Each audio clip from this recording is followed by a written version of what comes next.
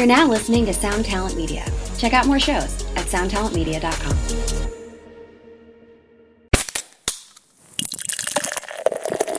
You know, we never intended for Summoner to be a, touring 9 months out of the year kind of band. And when we signed to Magnetic Eye Records, we made it very clear to them that we were we like to get in the studio. We like to make records. We will play shows locally and up and down the Eastern Seaboard kind of thing.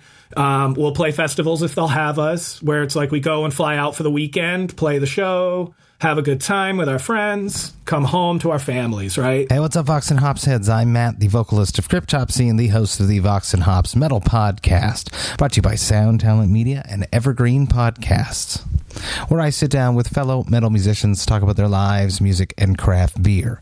I hope you had a glorious weekend, because I most certainly did. This Vox and Hops episode is presented by Heavy Montreal. Heavy Montreal are Montreal's premier metal promoter, and I'm very stoked to have teamed up with them to bring you Heavy Montreal presents Vox and Hops Brutal Montreal. That's right, a true metal and craft beer festival is happening in my hometown of Montreal on December 17th at Corona Theatre. Performing this year is my band Cryptopsy alongside The Agonist, The Great Sabatini, Necrotic Mutation, and Burning the Oppressor.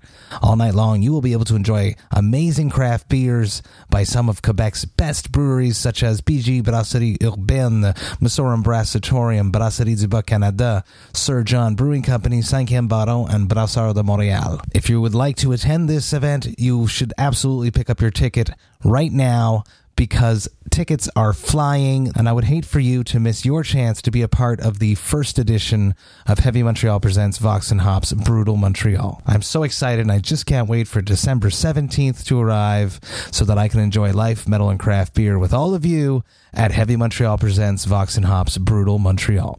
Super stoked to announce that on December 4th, I will be in Toronto at Folly Brewing, because I am releasing a brand new Vox and Hops collab. It's called How About Some Coffee. It is a coffee stout, and it is in collaboration with Folly Brewing and the Meet Me for Coffee podcast. Now, I'm not sure if you remember, but when I had George Panayi of the Meet Me for Coffee podcast on Vox and Hops a few weeks ago, we decided that we should probably do a collab together. If George ever got some Meet Me for Coffee made, I told him that I would find a brewery to make us a collab. The very day that episode aired, Jamie Morris, the Vox and Hops alumni, who was a brewer at Henderson Brewing Company, hit me up. He's now at Folly Brewing, and he made that brew. So a brand new Vox and Hops collab is dropping December 4th. We are doing a release party at Folly Brewing. It runs from 3 p.m. to 5 p.m., and we're going to be recording a live podcast. So I would love for you to be there if you could be there. If you're planning on coming, I highly suggest that you make your reservations now, because this place is going to be packed, and I'd hate for you to miss it. So head on over to follybrewpub.com. That's FOLLYBREWPUB.com to make your reservations for December 4th at around 3 p.m. I'm going to be there. It's going to be super fun, and I can't wait to hang out with all of you. Now, before we jump into today's episode, I'd just like to ask you to follow the Vox and Hops Metal Podcast on the podcast platform of your choice. But more than that, I'm also asking you to tell a friend about the podcast. If there's someone in your life that is just a huge beer enthusiast, a beer nerd, a craft beer enthusiast, you should let them know that the Vox and Hops Metal Podcast exists. Even if they're not the biggest metalhead, that's cool, because Vox and Hops has over 300 episodes where I talk to my guests about their lives, music, and a bunch about craft beer. So we may just be able to convert someone into a metalhead by getting them to listen to the Vox and Hops Metal Podcast. If you would encourage one of your friends to become a brand new Vox and Hops head, that would be something that I would truly appreciate. Now, in today's episode, I'm with AJ Peters of Summoner. Get ready, everyone. This is Vox and Hops episode number 310.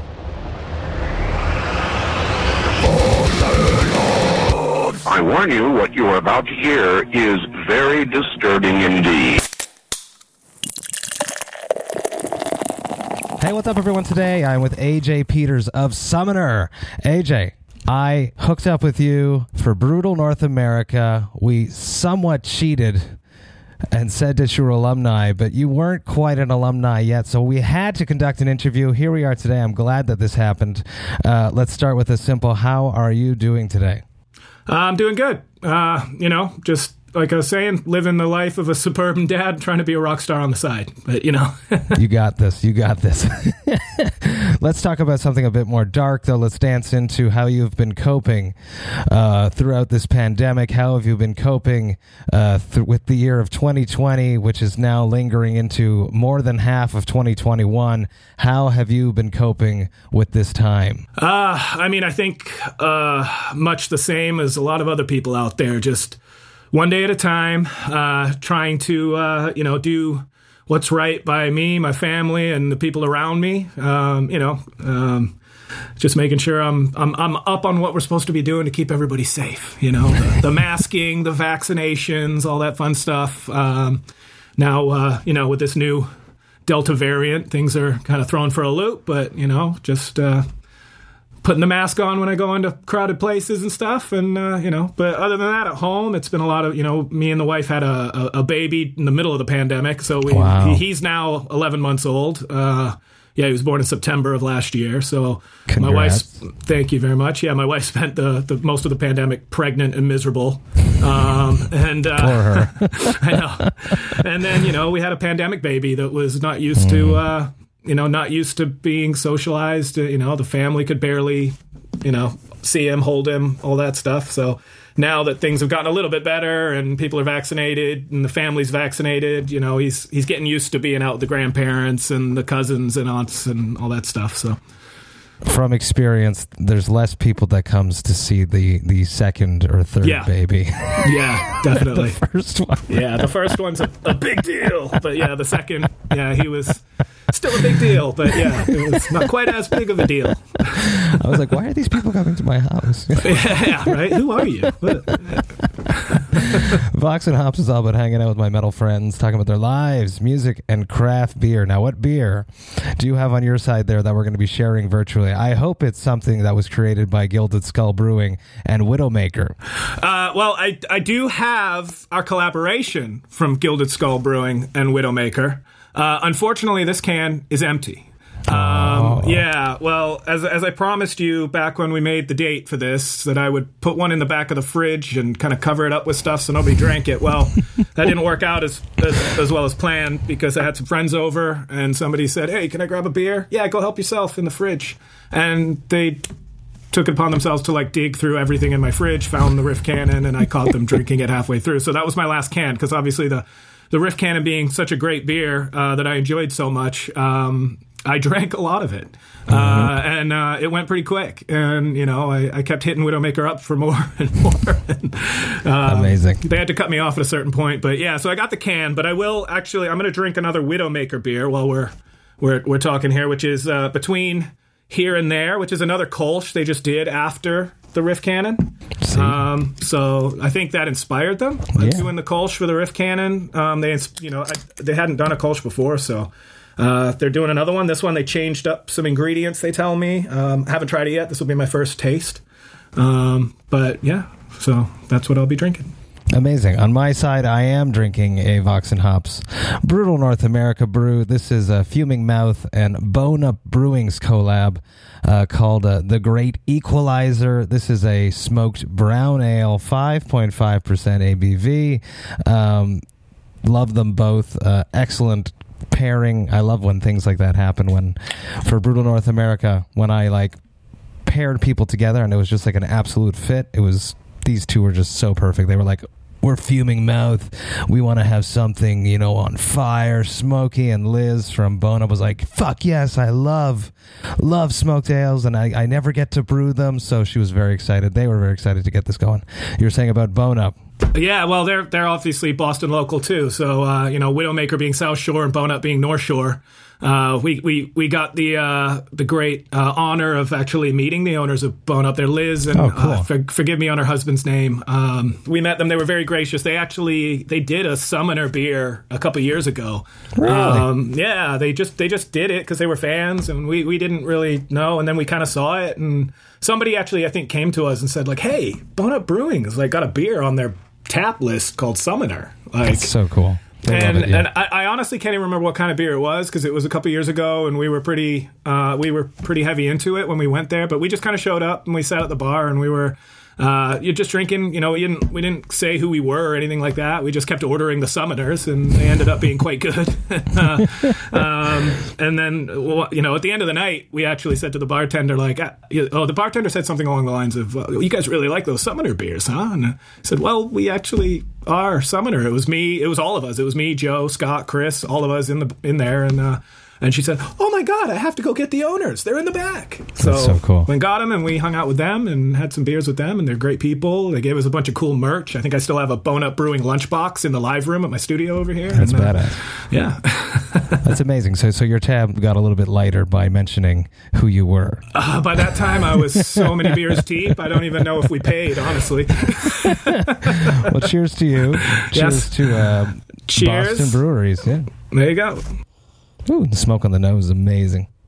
Yeah, this is very good. This is a little bit more hoppy than the Riff Cannon was. The Riff Cannon was smoother, lighter, more citrusy. This one's a little bit heavier. I like it. It's nice. Got a little bit more of that kind of the bitterness to it, the hoppy bitterness there. But they love their hops, Widowmaker. They love their IPAs and their double IPAs and all of the New England IPAs and all that stuff. But, yeah.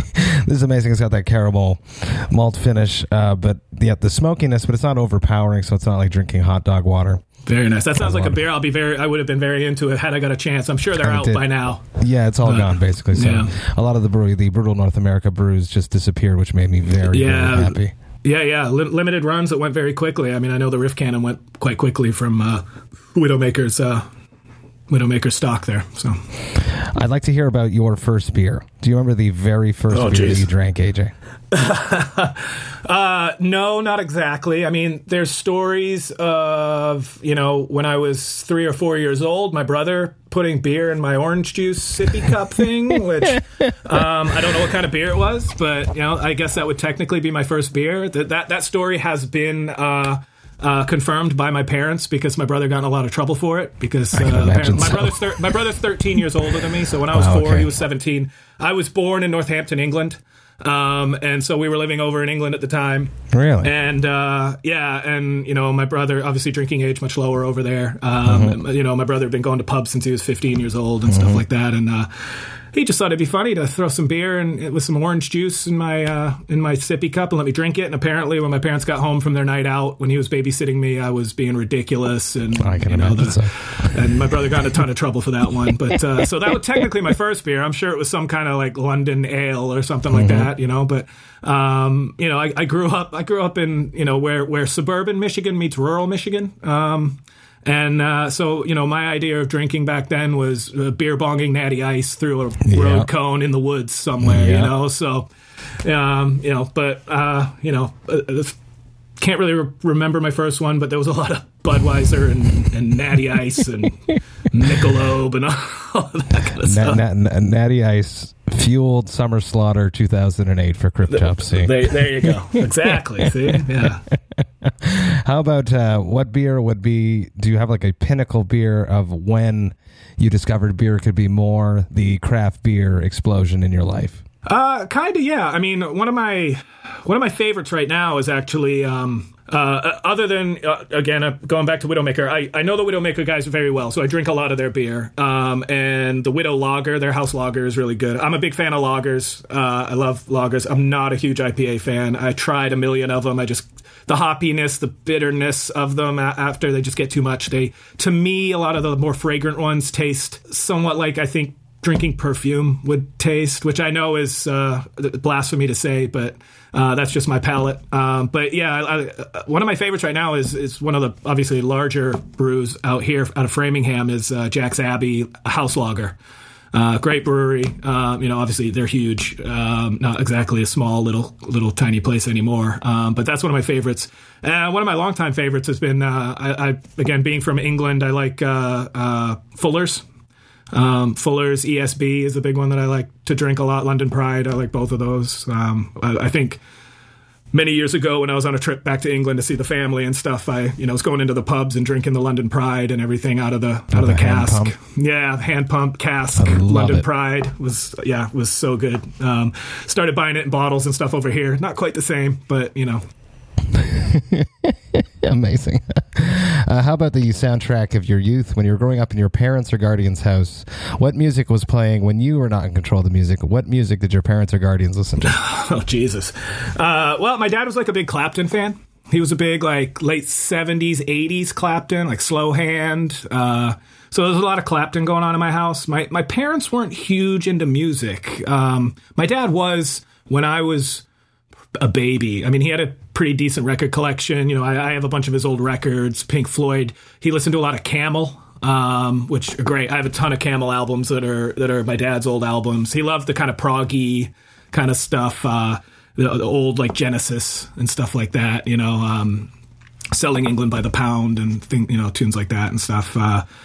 But then I mean, what I can remember, it was some bad stuff that my parents listened. I mean, it was like, I remember there was some like a lot of Enya going on. Yeah. Oh my God. Simply Red, I believe. I remember Simply Red a lot. My dad listened to that. Yeah. Yeah, so it was a lot of that kind of stuff, which was brutal, which I think was what kind of steered me to more extreme, like heavier metal and rock and stuff. So, Was your father a guitarist? He tried to be. He wasn't. The first guitars I ever played were his like old acoustics that he bought to try and learn how to play. But he was just one of those people. It just didn't come. Now, he was always very jealous of the fact that I picked up a guitar and it just kind of came. And within a year, I was like playing songs that he could recognize and things. And he'd always say, "You bastard." I tried. My hands just don't do those things, right? So, I talked them into getting me my first electric guitar for Christmas when I was 11 or 12 years old. And, really? I love that. I love that. And why did you gravitate towards this guitar versus other instruments? I mean, I played other instruments. My parents put me in piano lessons and stuff when I was really small. Just to kind of get a good foundation on music, learning how to read music, all of that stuff. It's amazing. And I'm thankful that they did because that did lay a good bedrock, right? Good foundation. Even though I never really took the piano very seriously and stuff, it did teach me how to read music. It taught me how to listen and use my ears and translate that.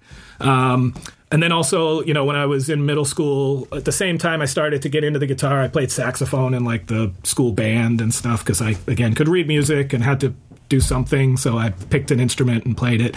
I think it's because there was like some cute girls in the flute section that sat in front of me, and so saxophones were around that side near the flutes. So I'll go over there. Yeah. but I went to the guitar because it was just like it's probably the same reason a lot of people go to the guitar. It's cool. It's sexy. It's you see the guitar gods on stage and on videos and stuff. And they're. MTV and even just like documentaries of back in the days of like Blu-ray and DVD, and even VHS, like watching, like old Pink Floyd docs and stuff, like David Gilmour just being like, how do you make a guitar sound like that? Like it's great.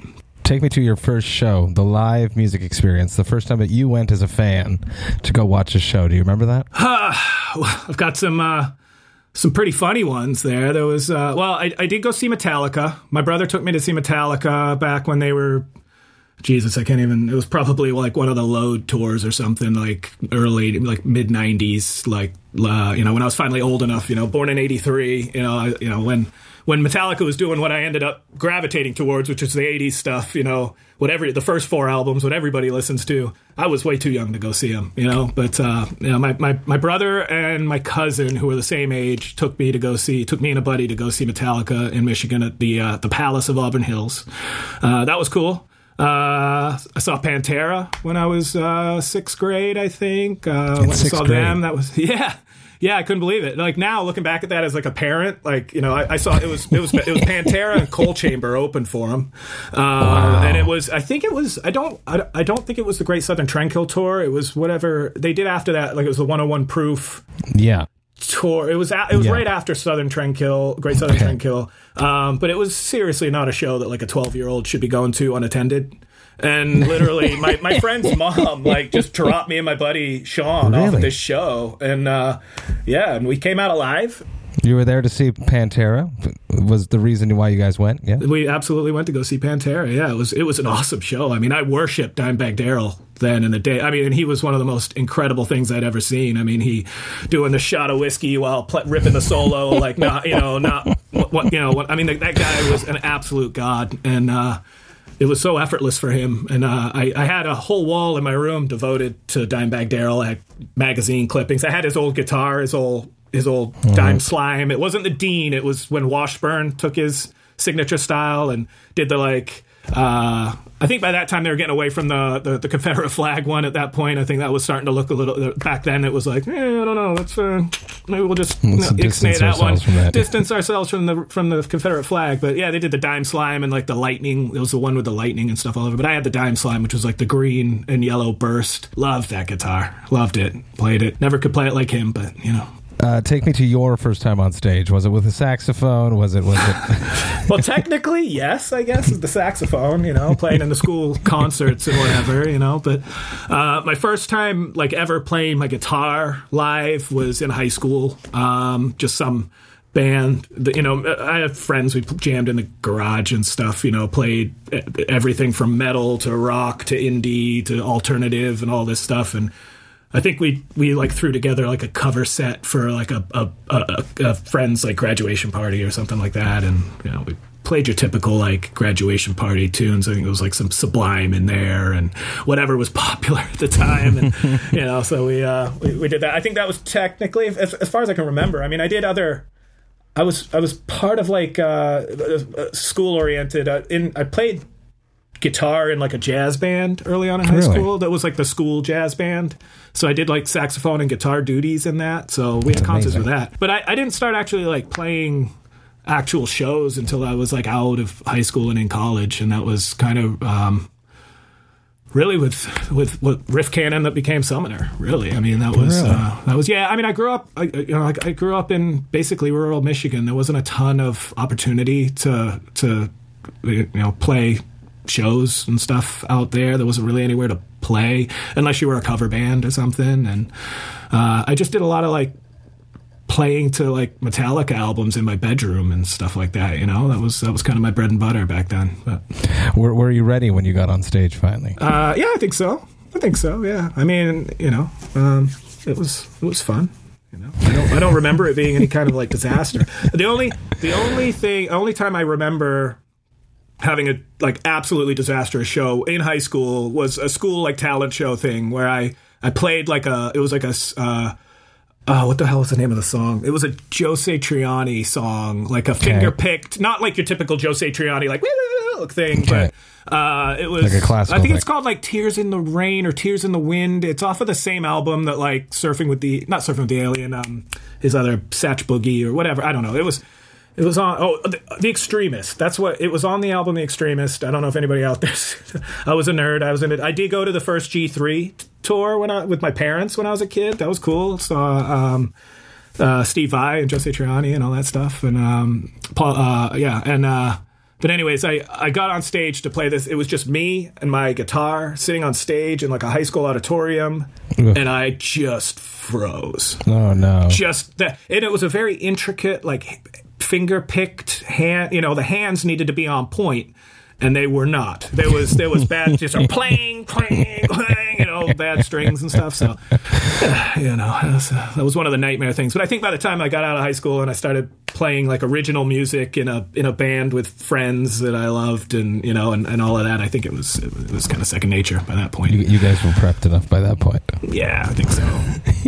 And all the other guys in the band, Scott and Chris, they'd played. They grew up in South Shore, Massachusetts. They had a totally different, upbringing musically than I did. They were all Scott was heavy into the hardcore scene. the Boston hardcore scene in the, early 2000s, late 90s kind of thing. And he played in a bunch of bands, and he played in a band called Draw Blood that was actually basically almost signed to Death Wish, but then it didn't happen for some reason. I can't remember why. And yeah, I don't know. But yeah, so they had more experience than I did. So they schooled you. They schooled me. Yeah, they let me know what was up. Yeah, and Chris had played in like punk bands and stuff, as a teenager and everything. So they were like veterans to me by the time I came in. But you listened to them. Yeah. And hopefully you taught them stuff too. I like to think so. Let's talk about Brutal North America, your involvement in Brutal North America. Back in June, I released 22 beers all across North America, collabs between Vox and Hops alumni such as yourself and metal breweries. Now, what was your experience? This beer, Riff Cannon, has a long story because Gilded Skull Brewing and myself first got introduced, and I didn't realize that they are a contract brewery, which means that they need to step into someone else's brew house to get their beers made. So he reached out to Widowmaker. I had another band in mind, which I will not mention, to be the initial alumni in this collab, and that didn't pan out. And then Widowmaker dudes were like, can we do Summoner? And I was like, let's do Summoner.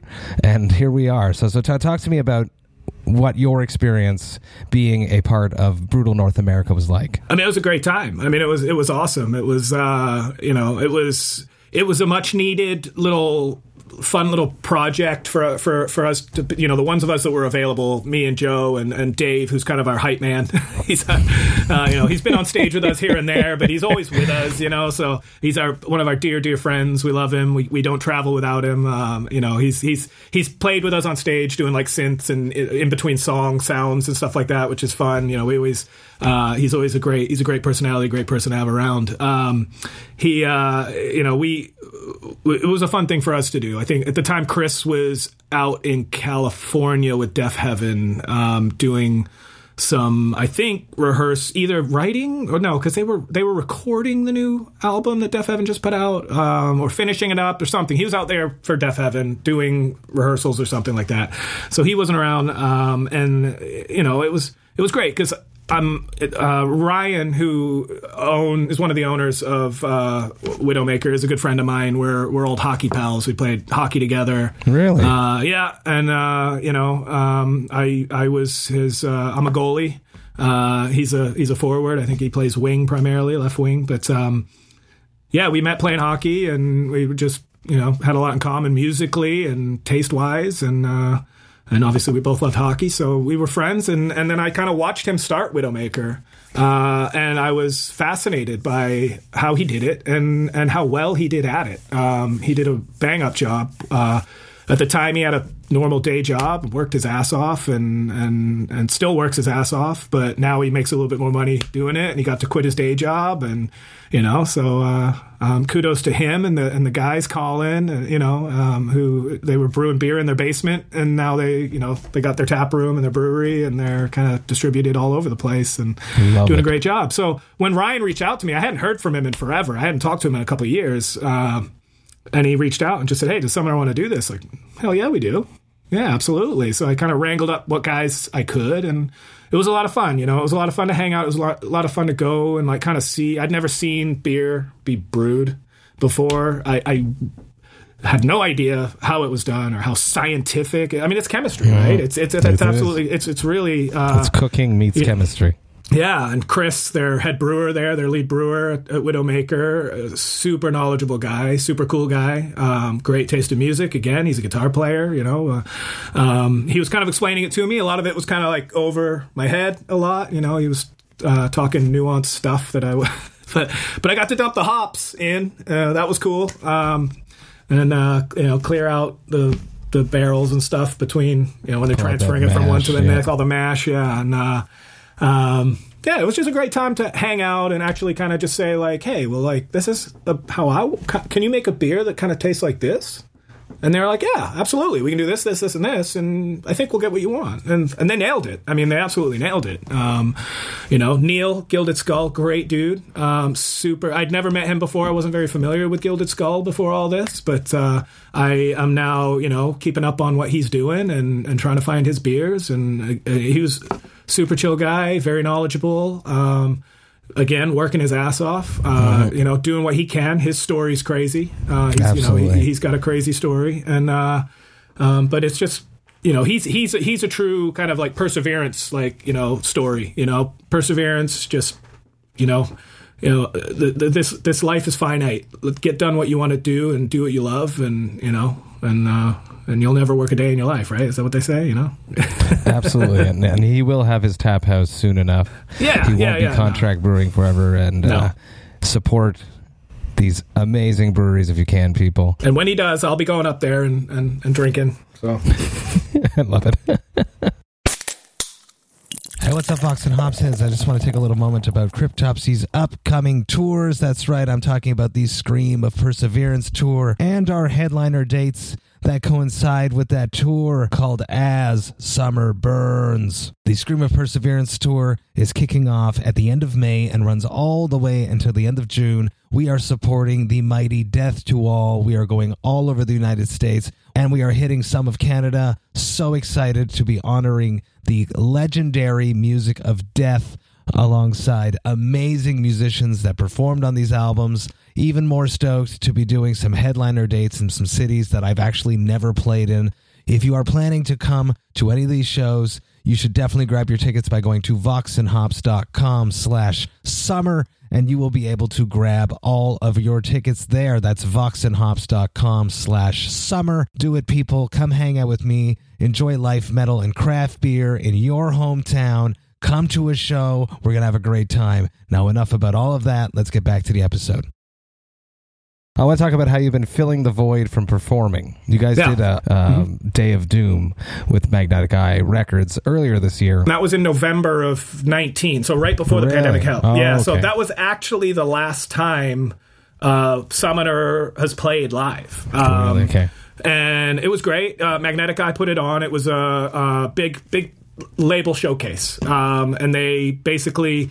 They had all of the bands from the label. They flew in Elephant Tree from London. They flew in Doomcraft too. Domcraft, yeah, which are great dudes. Those cool. guys. Yeah, we met them for the first time at Psycho Las Vegas in 2017.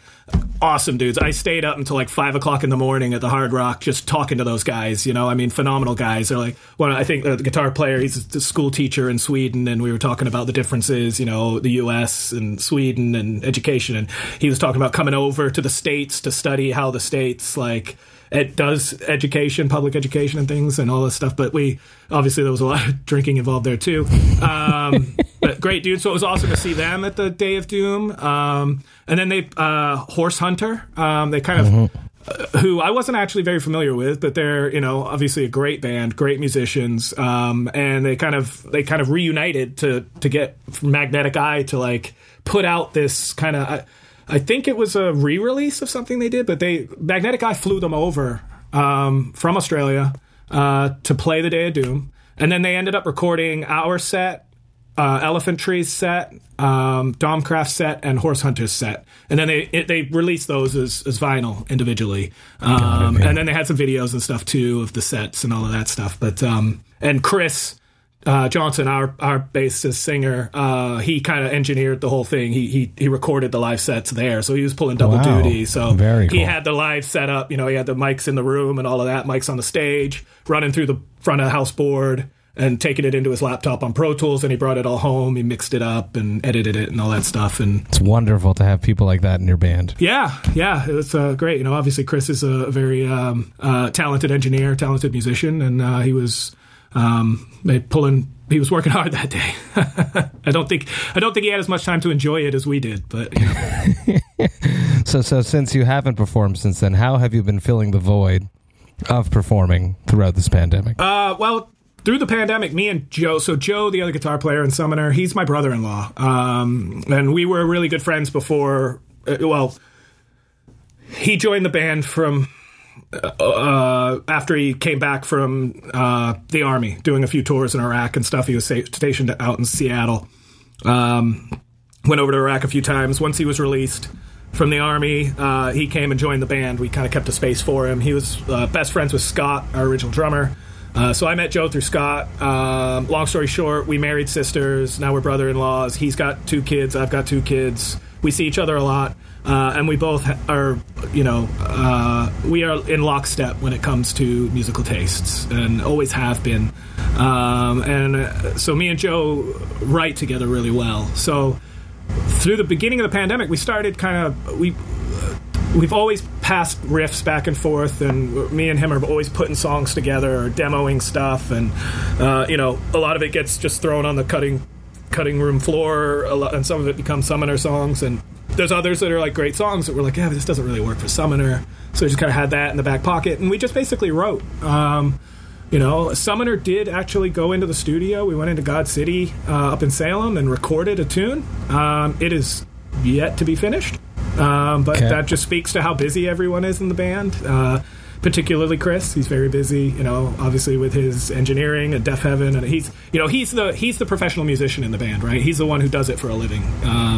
The rest of us are just kind of day job guys who like to play music and write and stuff. So. But yeah, that's basically what we did. We hopefully someday we'll finish that Summoner tune and put it out, and maybe we'll write some more stuff in the future. But right now we're, again with Deaf Heaven just put out this new record. They're going to be hitting the road for a long time. Promotion of this new record. It's a big deal, high budget thing. And I saw like the Apple Music billboards, and there's Chris, it's crazy. It's pretty crazy to see. It's pretty nuts. I mean, he went to the Grammys last year because they were nominated for Best Metal Act, and which was all really cool. It's really cool to see like one of our own out there, at that kind of level. But yeah, with him being so busy, me and Joe are just going to keep writing. But now we're kind of free. We're not really writing for Summoner. Summoner's on somewhat of a break. We don't have anything in the books for Summoner. We don't have any plans for Summoner. We're going to let Chris do his thing and focus on what is obviously his form of income and his primary objective. And me and Joe are going to try and do something else. We're going to just write. We do have. I can't say too much about it because it's not publicly known yet. It hasn't been announced, but we did write 2 songs for a project for an artist. I can say that he's a well-known singer, vocalist from kind of the 90s, late 90s, early 2000s. Still very well known. If I said his name, many of your listeners would say, "Oh, yeah, he's great." Magnetic Eye kind of reached out to us saying like, "Hey, do you want to write some songs for this guy? He wants to do this kind of collaboration record with a bunch of different artists." So basically, demo up some tunes, send them to us, and he's going to go through them all and pick the ones he likes. Well, we wrote 2 tunes, we sent them out, and he picked both of them. Amazing. So then we tracked both of them for real. So that took up a lot of the pandemic for us. We tracked both tunes for real. Scott, the original drummer of Summoner, who left a little over a year ago, year and a half ago, he left the band. He came in, played drums on it, which was great to work with Scott again, because Scott's one of my nearest and dearest friends. We recorded it all down here in my basement, right where I'm sitting. Got the drum room on the other side of the stairs over there, and we tracked it all here and sent it off, and now it's in said artist's hands. We'll see what he does with it. So hopefully exciting. There'll be more to come from that. So can't wait to hear that. And can't wait to say who it was. Once we stop recording, I'm going to ask you that question for sure. Yes. I'm in a band with musicians that tend to get into many other projects. Yeah. Flo is in Ultimass. He's been in many other projects. My bassist joined Cattle Decapitation, put out a mammoth of a record right before the pandemic. I know how I feel, and I started the podcast because I knew that as happy as I was for them being so successful, I was afraid that I'd be jealous. So I started my own thing because Chris has his studio going. He's doing very well with that. So I needed something for myself to keep myself busy when I knew that they'd be on these touring cycles. How did you cope with when Chris joined Deaf Heaven? When Chris joined Deaf Heaven, it was definitely like, whoa. Wow. Mm-hmm. Okay. It's Cool. huge. You know that. I mean, that's huge. Yeah. And I mean, first off, we were obviously extremely proud of him. I mean, he is an exceptional bass player. He deserves to be in that position. And you know, I mean, he's that dude who we were always used to him kind of being away anyway, because before he joined Deaf Heaven, you know, he was a touring engineer, right? Front of house engineer. And that's kind of how he got hooked up with Deaf Heaven, was through doing that, right? So he would tour with various bands, not as a member of the band, but doing their live sound. Which is a part of the family, you know? Exactly, yeah. So he was out on the road for, you know, months at a time. So it wasn't like all of a sudden Chris was away. You know, it was like Chris was always made his living doing that. It's just now he's actually an active member of the band. He's on stage. He's on stage. Yeah, he was doing, you know, because he was playing in Doom Riders for a while, which was awesome. Obviously, those guys are great. They're not super active right now, but, you know, local band. But, you know, with them, he never really went on any long tours. It would be like a week or two. They go to Europe or something, play some shows. But all the guys in Doom Riders have, again, other projects, right? You know, like half of them are in Las Vegas right now for Psycho Las Vegas, right? With Old Man Gloom and, you know, and all of that stuff. So, you know, and so it wasn't new, but it was just kind of one of those things. You know, we never intended for Summoner to be a, you know, touring 9 months out of the year kind of band. And when we signed to Magnetic Eye Records, we made it very clear to them that we were we like to get in the studio. We like to make records. We will play shows locally and up and down the Eastern Seaboard kind of thing. We'll play festivals if they'll have us, where it's like we go and fly out for the weekend, play the show, have a good time with our friends, come home to our families, right? So, you know, so I think it was more of like to fill Chris's need to tour. Was like he went out and did that stuff, right? Whereas like me and Joe and Scott, we were just kind of like, oh no, we're cool, like playing, you know, the random festival here and there, or playing down in New York, or traveling up to Maine and playing in Portland, and generally staying around home doing what we used to refer to as like weekend warrior tours. We'd like go out, you know, like we used to do the weekend warrior tours. We did a couple of them with Elder back when they were like not even old enough to drink and nobody knew who they were, and now like everybody loves. I mean, they're a phenomenal band. Nick is an amazing guitarist. Good friends of ours. Love those guys. I mean, I remember sneaking those guys shots at the bar, you know, like, because they were like 19 years old. I mean, I think Nick was like 19 years old, and I'll be like, yeah, 2 shots of whiskey. Here you go, Nick. You know, like slide him one across the bar. Are you sure this is okay to do? Come on, man. Just do it, you know. But I was always in awe of that kid and his ability to play. The whole band, Jack, the bass player, phenomenal. Matt, who's not playing in the band anymore, but also a great dude. But yeah, so, I mean, that, you know, we were kind of used to it. So we were never looking to like fill every weekend or every night with shows, or go on month, 2 month, 3 month long tours or anything like that. We would have loved to. We had a couple opportunities to like go over to Europe for a couple weeks. They just never fully panned out because of where different members were in their lives. You know, you got. And yeah, so we were just kind of happy with where Summoner was, and we just like being in the studio and making music. Mainly, which is great. It's great, yeah. And that comes with the maturity too. Having a band at this point of your life, or we're the same age, so knowing what you want from your band, and every bandmate being on board for that is crucial. Yeah. Right? Yeah, and that's what it was. And I think, you know, Chris wanted to make a run of it more than any of us. But he scratched that itch by making a run of it with other bands, and good for him, good on him, and he's done a great job. And that's great, and that kind of held the balance for a long time. But now it's like he's really hot and heavy in Deaf Heaven, and Deaf Heaven is their globally touring act that's out on the road constantly. I mean, it's pro stuff. They're, you know, he's going out, flying out for rehearsals and going on tours, and we're like, cool. We'll do some other stuff. You'll wait for him, though. Yeah, we'll see. We'll see where it goes. You know, I mean, who knows? He's probably going to be gone most of this year. But you know, we'll see what happens. You know, we're not making any commitments to anything. But in the meantime, me and Joe are trying to, you know, write some other stuff. It's nice to get outside the box of writing Summoner songs. It's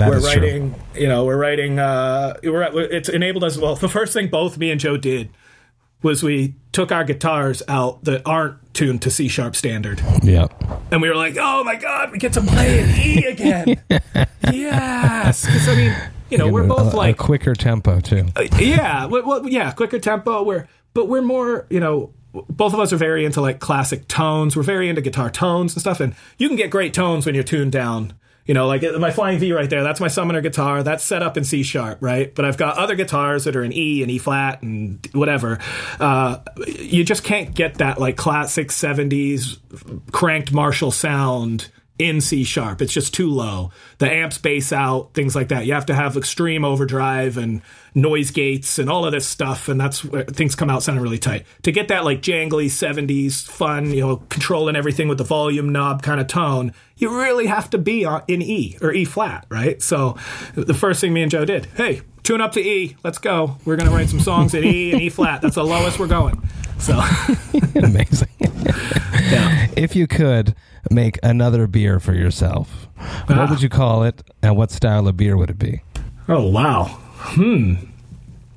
Well, I mean, lately I've been getting... I've been drinking sours, believe it or not. Like, I mean, I think they're kind of a new thing that microbrews are doing, It depends on what style of sour. Yeah, I think there's two different kinds, right? There's like the wild... blended, where they barrel age them and then they blend those barrels, and then there's the more like Berliner Weiss or kettle sours that they're dropping fruit in.